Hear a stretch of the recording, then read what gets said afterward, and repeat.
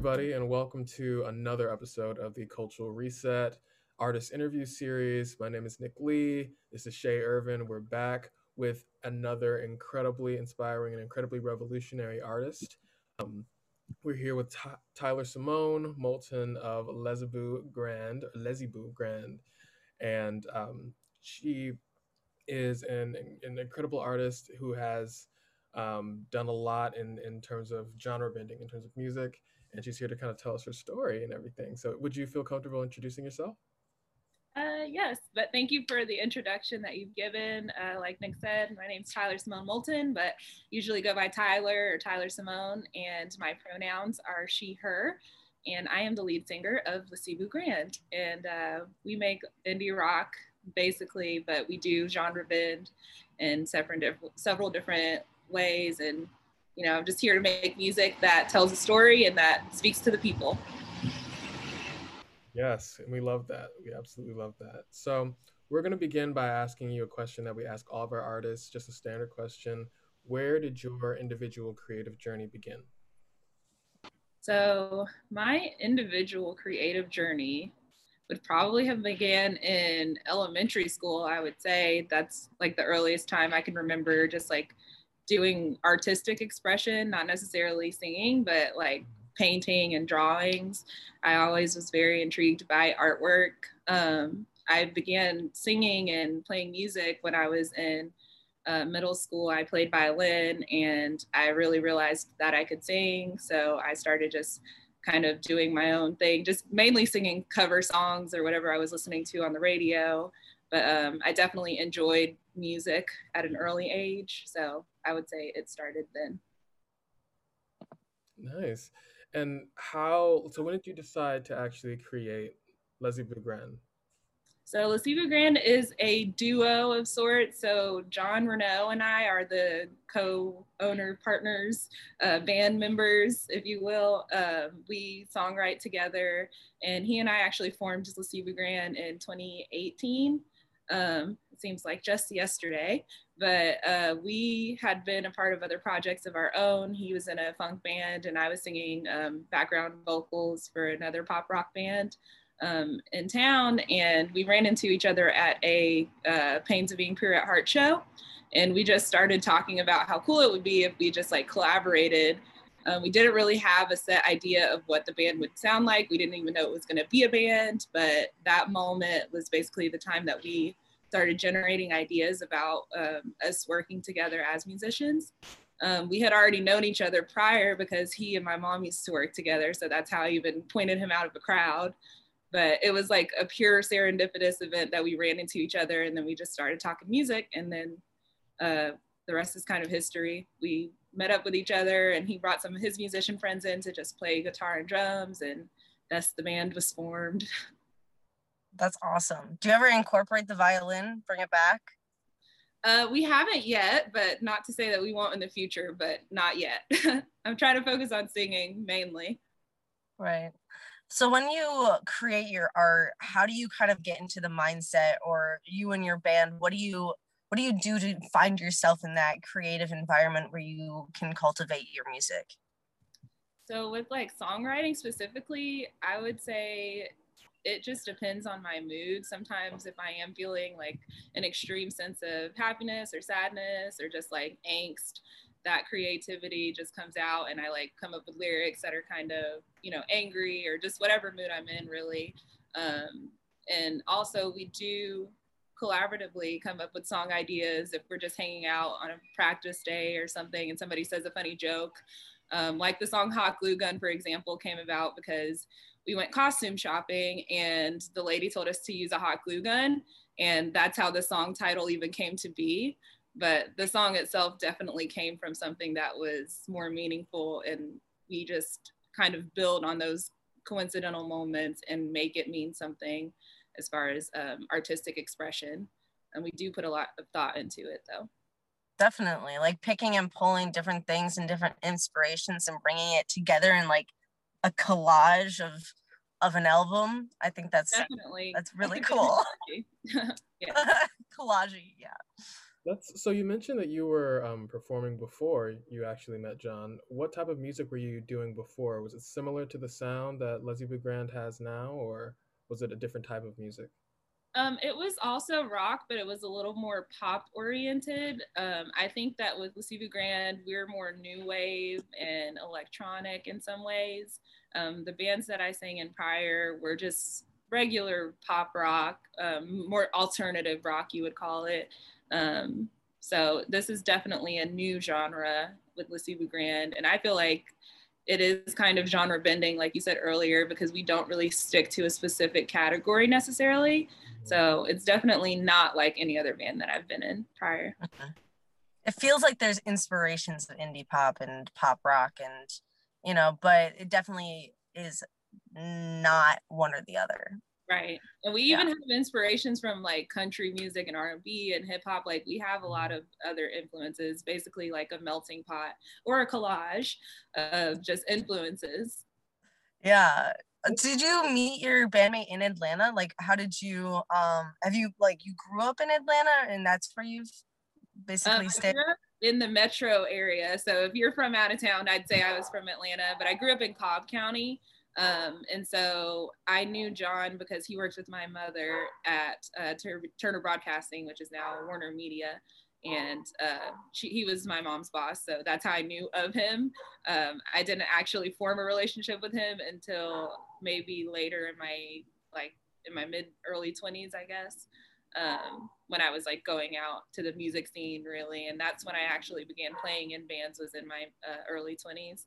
And so we're Facebook friends, and so I followed his band, he followed mine, so we had like the social media relationship, and then it progressed to our friendship that it is today.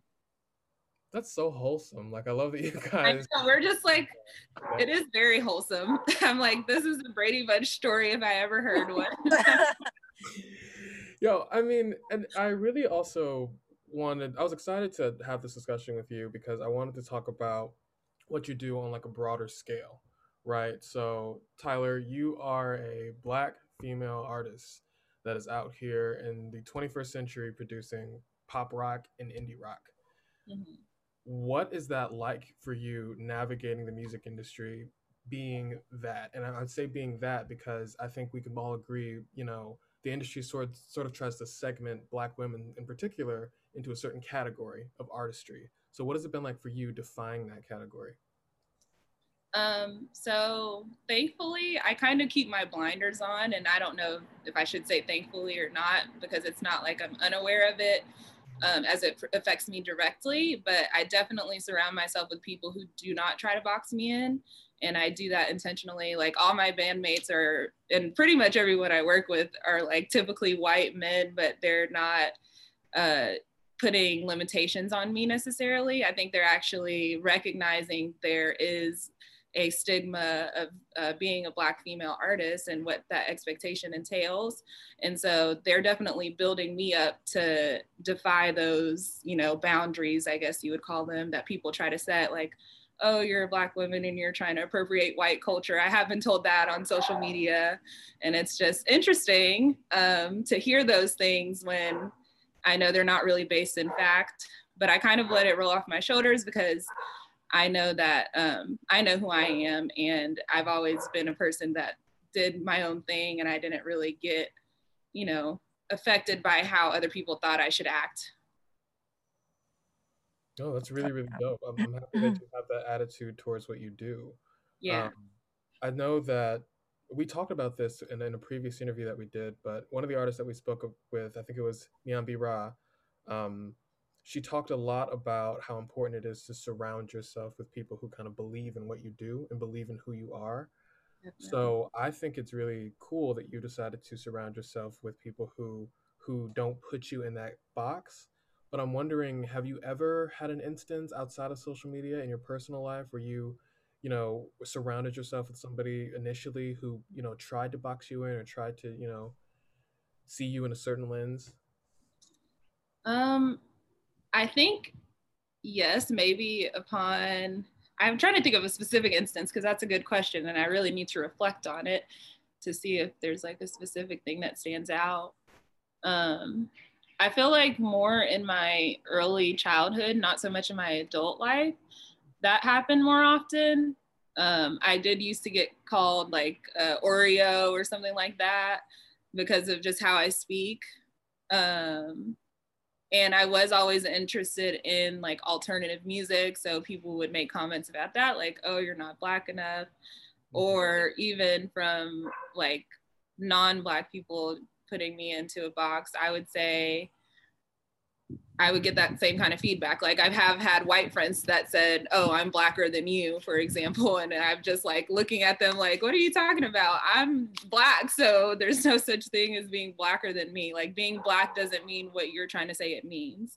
So there's definitely been my life experience where I feel like people try to define what Blackness is and they don't necessarily know what they're talking about, because Blackness is just like anything else. It's not linear, it's not monolithic or whatever you call it. It's just people being people, and people are different things. And people grow and evolve and change, and that's kind of what we're all about. So exactly. And I want to also kind of talk about this a little bit more in depth too, because this is a really big issue, and I'm happy that you touched about the fact that you encountered that type of pushback and that boxing in from your own community, but also from people who weren't of color as well. Yeah. Like that's something that commonly happens. I know to me. Yeah. I was also called an Oreo based on how I talk and like how I act, because people have this sort of conception of like what acting Black is and what making Black music is and what Black music is and what music you should like and what you shouldn't like. So I don't know, I just wanted to say, like, before we move on, like, I'm happy that you touched on that. Sure. Yeah. I didn't even know where I was going with it, to be honest. I didn't prepare these questions. I'm like, dang, these are some deep questions. I really should answer in a profound way. They're real. But yeah, it's a good question. And it's something to reflect about for sure, whether you're like the person on the receiving end or the, delivering of those types of comments, because I don't think they're rooted necessarily in a bad place, but it's just insensitive, really. And it just, it's unnecessary. So we should kind of try to make adjustments to just be better. Absolutely. Yeah. Especially when it's, low-key bullying. Yeah. So, high key, low key. What's the difference? Yeah. It's just not good. Right. Yeah. I feel like people need some social skills development. Know how to talk to other people. But I wanted to ask you about if that has carried over into your music, or if not, do you have a mission for the music that you make? Like, do you have a message or something in particular that you are really trying to put out into the world?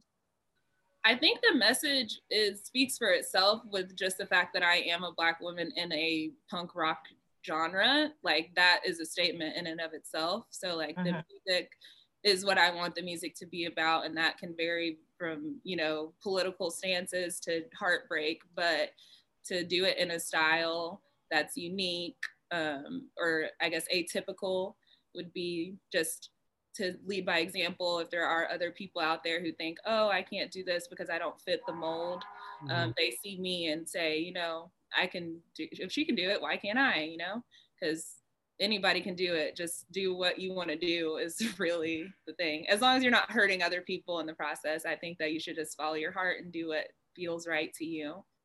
And don't let other people tell you who you are and who you can be. Absolutely. Right on. Sorry if I look like I'm mad. I'm actually squinting because the sun. I was like, oh no, I picked the wrong spot, but I didn't want to move. The connection is so perfect. So if people are watching thinking I'm mad, I'm so happy right now. So don't think that I'm being mad. She's very happy, guys. But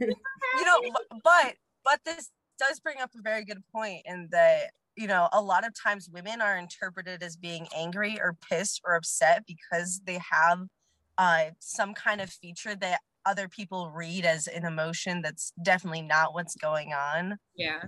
And it's just like, oh, why are you so mad? It's like, I'm not mad. I'm mad. You would know if I were mad. Exactly. Or ma'am, whoever is coming at me saying I'm mad and I'm not. But yeah, that's definitely a good point, because, and I don't have that tendency. Like, people say the opposite. They're always like, why are you so happy? Because I'm always smiling, like my teeth are always showing. But I'm just like, why are you worried about my face? Oh, right, Don't worry about it. It's not yours. Who are you?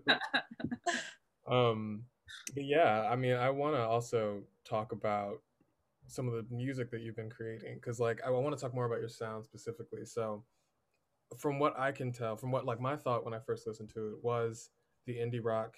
I could hear some inspiration from the early 2000s. I'm talking like 2000, like to 2005, 2006 ish, where like Yeah, rock was like really, really mainstream. Is like, who are your influences specifically? I would definitely say you hit the nail on the head, like, or whatever the expression is. I don't even want to say it, but you got it right with that comment because early 2000s, like middle school Tai was listening to like Fall Out Boy and Panic at the Disco and Paramore and all like the rocking bands. And like you said, they were like the mainstream rocks.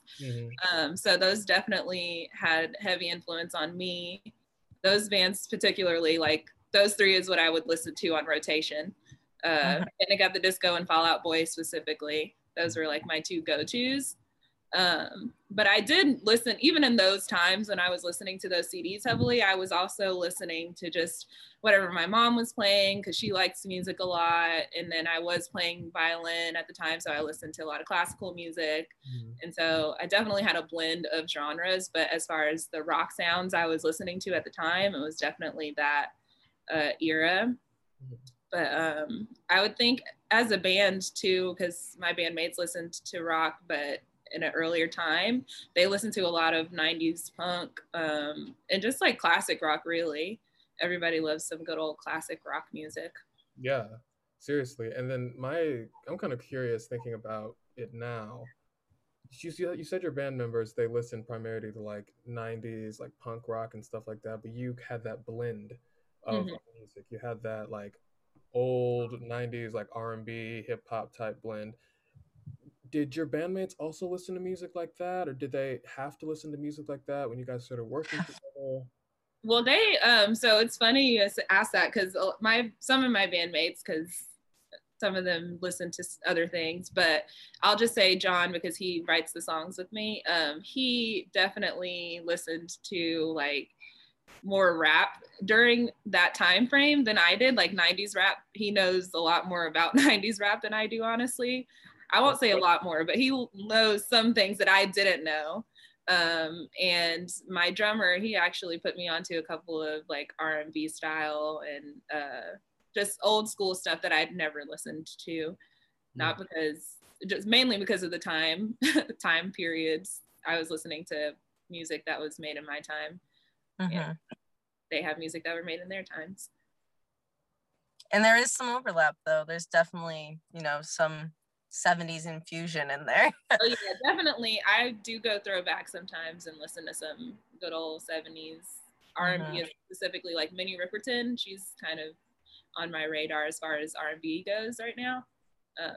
She's got some good tunes. And like Diana Ross, the Supremes, that kind of stuff. I'm very into that.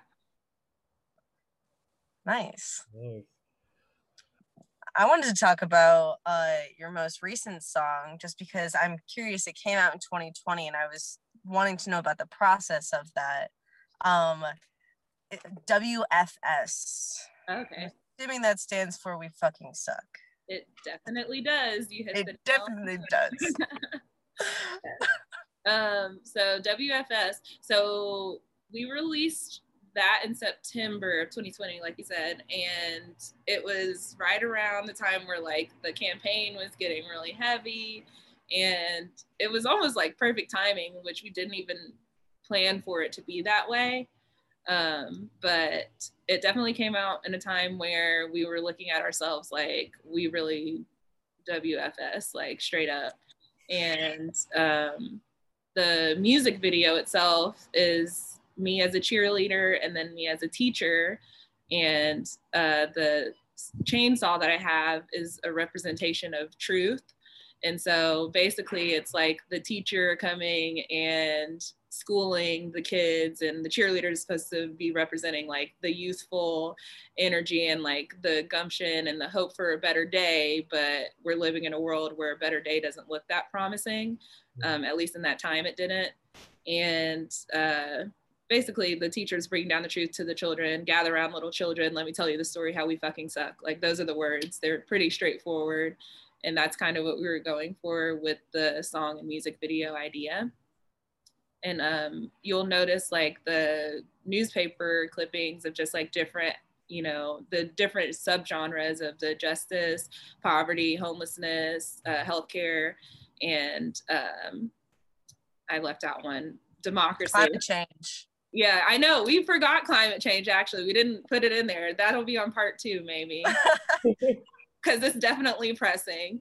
But yeah, just those various issues are being like shown at you through the newspaper clippings. And we thought that was a cool, you know, way to present it, because we're in a technological, you know, centered world these days, and putting it on newspaper kind of brings you back to that older, reminiscent time of a simpler time, I guess.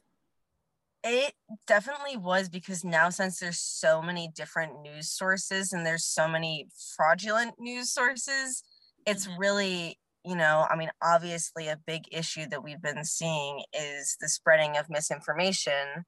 Yeah. And so, you know, what came in the newspaper was seen as fact, basically, because like when it was just a piece of paper you got every single day, I mean, I'm sure that not all of it was fact, but at that point in time, they're like, this is the only thing I have to stay connected with what's going on in the world. Right. I never even thought of it like that. And that's crazy, because this is like the age of information. Like, we have so many sources to get information, and misinformation too, especially. Yeah. I think that's why that song in particular, I mean, you said it was very good timing, for better or for worse, because it can be interpreted in many different ways, and all of them relate back to the fact that we just fucking suck. Yeah. So so I guess you did it. Oh my God, no. I was about to try to say, you hit the nail on the head. I know. Good job. I need to write that down so I don't forget. Oh my God, I had to slow down and process those words before I said them. Hit the nail on the head. The nail on the head, because the head is like the little flat part, and then you're hitting the nail on its head to make sure that it's in there correctly. We're learning a workshop or wood shop, children. Make sure you know how to put your nails in your wood. Do it right. Nobody knows how to do those types of things, I feel like, anymore, except for like older people. Are people going to school to learn how to be like technicians? I don't even know what you would call that. Schools. I think people are going to trade schools now. Yeah, trade schools. Since we've like taken off this kind of stigma that like you have to go to college, you have to, you know, get a master's degree or a bachelor's degree. Like, a lot of people are seeing that there's a value in doing other vocations and like learning something, learning a specific skill, and then just building a successful career off of that. So yeah, it's kind of breaking. I know. I feel like I know where you want to go with this, Nick, because I know where I want to go with that, which is digging into the fact that there are certain careers that are more respected than others within the United States specifically. And a lot of that is centered around the fact that there is an expectation to go to college at this point, almost so much so that there's too many people with college degrees now. It's just like, now you have to go even further. You have to get a master's, you have to get a doctorate. But at the same time, those trade skills are so essential, like, you know, and having other skills, and, you know, like, I'm bringing this back now is to being a musician or, you know, a singer songwriter. You can go to college. You can definitely go to college for that, but it's a skill that you don't need to, and it's still just as admirable because it takes skill and creativity and talent, you know. Definitely. And it's necessary. Yeah. Right. Like, the world without music and art is not going to be. It's so sad. I mean, like, without live music alone, it's so sad. Yeah, it's heartbreakingly sad, actually. Yeah. Yeah. Tyler, would you say, I mean, were you encouraged to become a musician, or did you, what was it like, choosing this career path for you? Like, So it was encouraged in my adult life. mhm, In my child life, it was not, because I always knew I wanted to be a singer, and going to school, which I do think is important to get an education. I believe in education, but like you said, not every career needs that route. And so if I knew at an earlier age that I was going to be preparing myself for this, I might have done things a little bit differently. Um, and so I would say no, I wasn't encouraged to pursue music until I was an adult. And I kind of feel good about that, just because you do see a lot of younger artists who emerge and like get into this industry and fall into addiction, or just like have a really bad life or peak early and things like that. So you don't, I can see the benefit in having, that support delayed a little bit. mhm. Um, but it definitely was delayed. No, I think that's a really excellent point too, because me and Shay have definitely talked with some other artists who talk about like how musicianship is kind of seen in the U.S. and how it's perceived. Um, but that's a really good point, especially at least for me, I wanted to sing and songwrite. Like I knew that's what I wanted to do. But I was also pushed in that career path. Like, okay, you have to go to school. I did want to go to college, but like you have to go to college. You have to get a law degree. You have to Yeah. really get out here because you're a black male, Mhm. right? And you need to have these sort of credentials to be able to survive in this world that has traditionally shown you that they don't love you. So that was the dynamic, in my household. Was it the same for you? Like, how was it for you? I would say in my household it was different, only because I mean, it was expected that I go to college, but more so to be able to pay for college. Like doing well in high school, for example, was really important so that I could get a scholarship to college, because I was raised by a single mother. And so we were trying to kind of make ends meet. I think she would have supported me if I was more determined to go into music at my college entering age. But since I wasn't, I thought honestly that it would be just like an easier route to go to college, and like people kind of tell you what to do. When you go to school, you know what the expectation, it's laid out for you. But with music, you have to kind of be independent about pushing yourself forward. And it takes a lot of initiative. And I definitely didn't have that until recently. And I'm still learning it. I'm still gaining more, you know, I guess, drive and doing what it takes to actually put your music out there and like get people to hear it and keep, creating even when you feel like not, because those happen. It's like any other job, like nothing's going to be a perfect day every day. So yeah, that's my response to what you said. I'm not really sure what the question was, actually. I'm just talking. No, I think you answered We're it just perfectly. talking. But like I guess my thought was, how did your family sort of like support All you? right. And you told us, So right? yeah, About the family support. So the reason why I said they didn't support me when I was younger is kind of not all the way true, because when I was a child, I told you I knew I could sing at an early age. And it's actually a funny story, because my grandmother used to make me perform for like the family at family reunions and family events, and I hated it. I was like, no, I don't want to. I would like cry. I didn't want to do it because I was like so nervous, and I just felt so much pressure about being good. And so I had support in a way, but it wasn't the kind of support that I needed. I needed more like encouragement more than like opportunities to perform for people, because I wasn't really ready to perform. I don't think I was a born performer. I think it takes practice for me. I think I need like time to perfect my, singing or whatever I'm doing as far as the performance goes, and then I could go in front of people. And I'm that way even now. Like I don't like to perform, randomly. off the rip. I don't. Yeah. No, you're perfectionist. No, yeah. Yeah, I think I understand what you're saying. Like it's encouragement, but not exactly the encouragement that you needed. Right.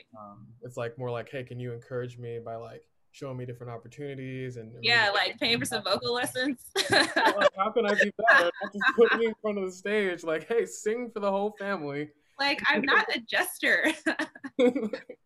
No, it's definitely relatable for sure. But do you have stage fright now? Yes.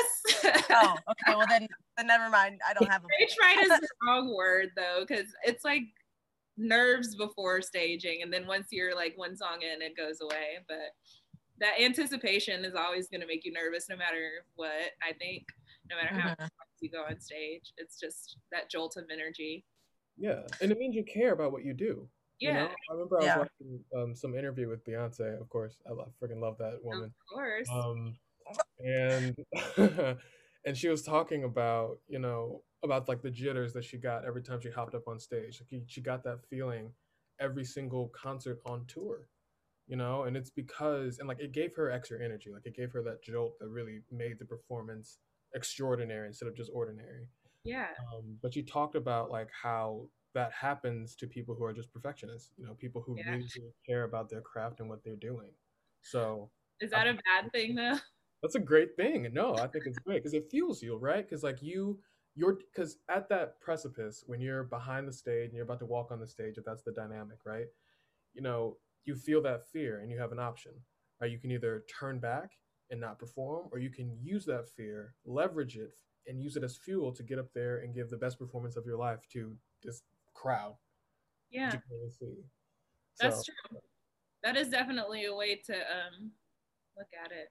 I guess I never thought of it like that. I think of it like I'd use the fear in my head as like fuel, like you said, but I think of like what the bigger picture is sometimes. And so I'm like, what is really the best thing to do with my fear? Like, I don't know if that makes sense.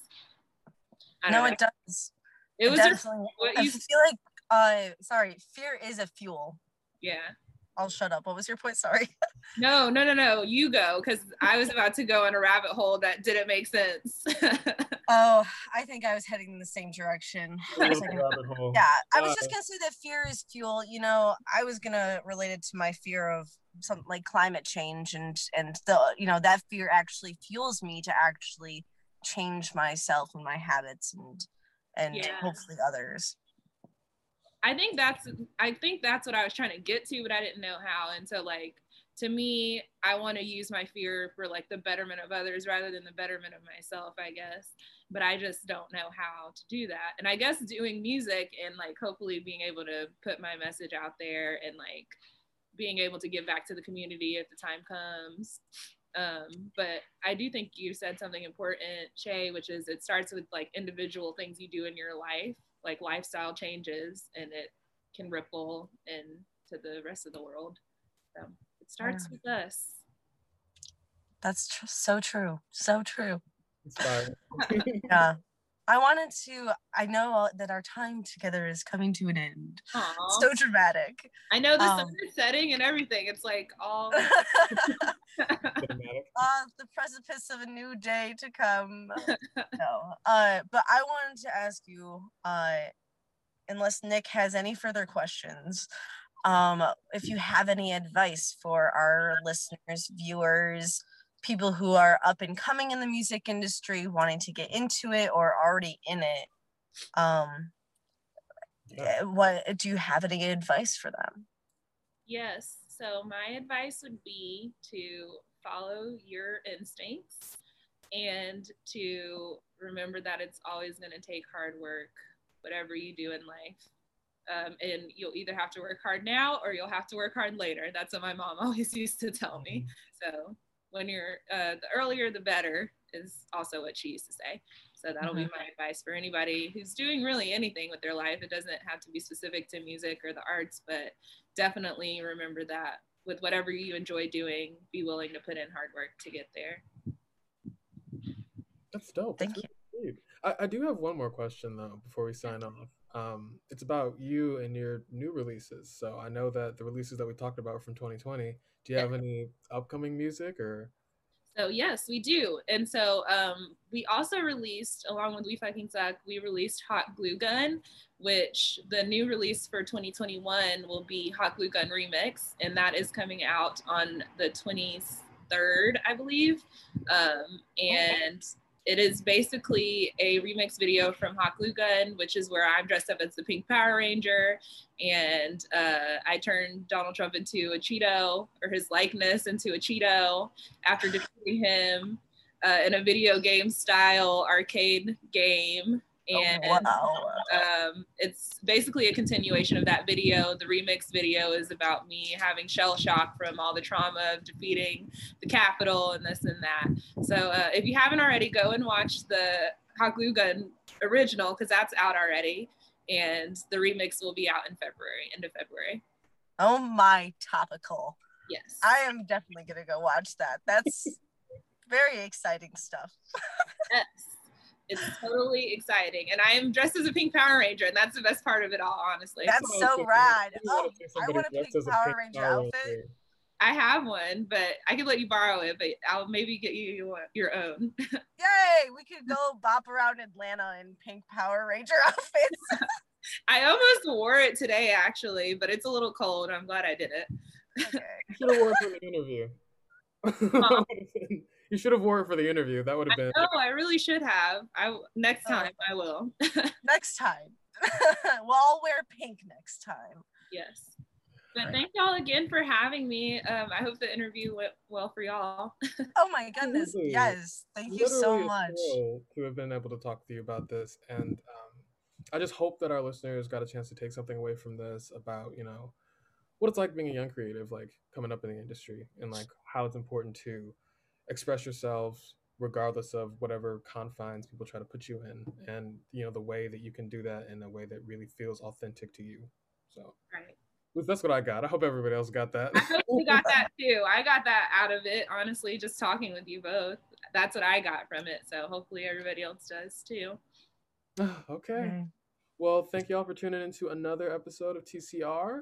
And we'll be checking back in with you next week for another artist interview.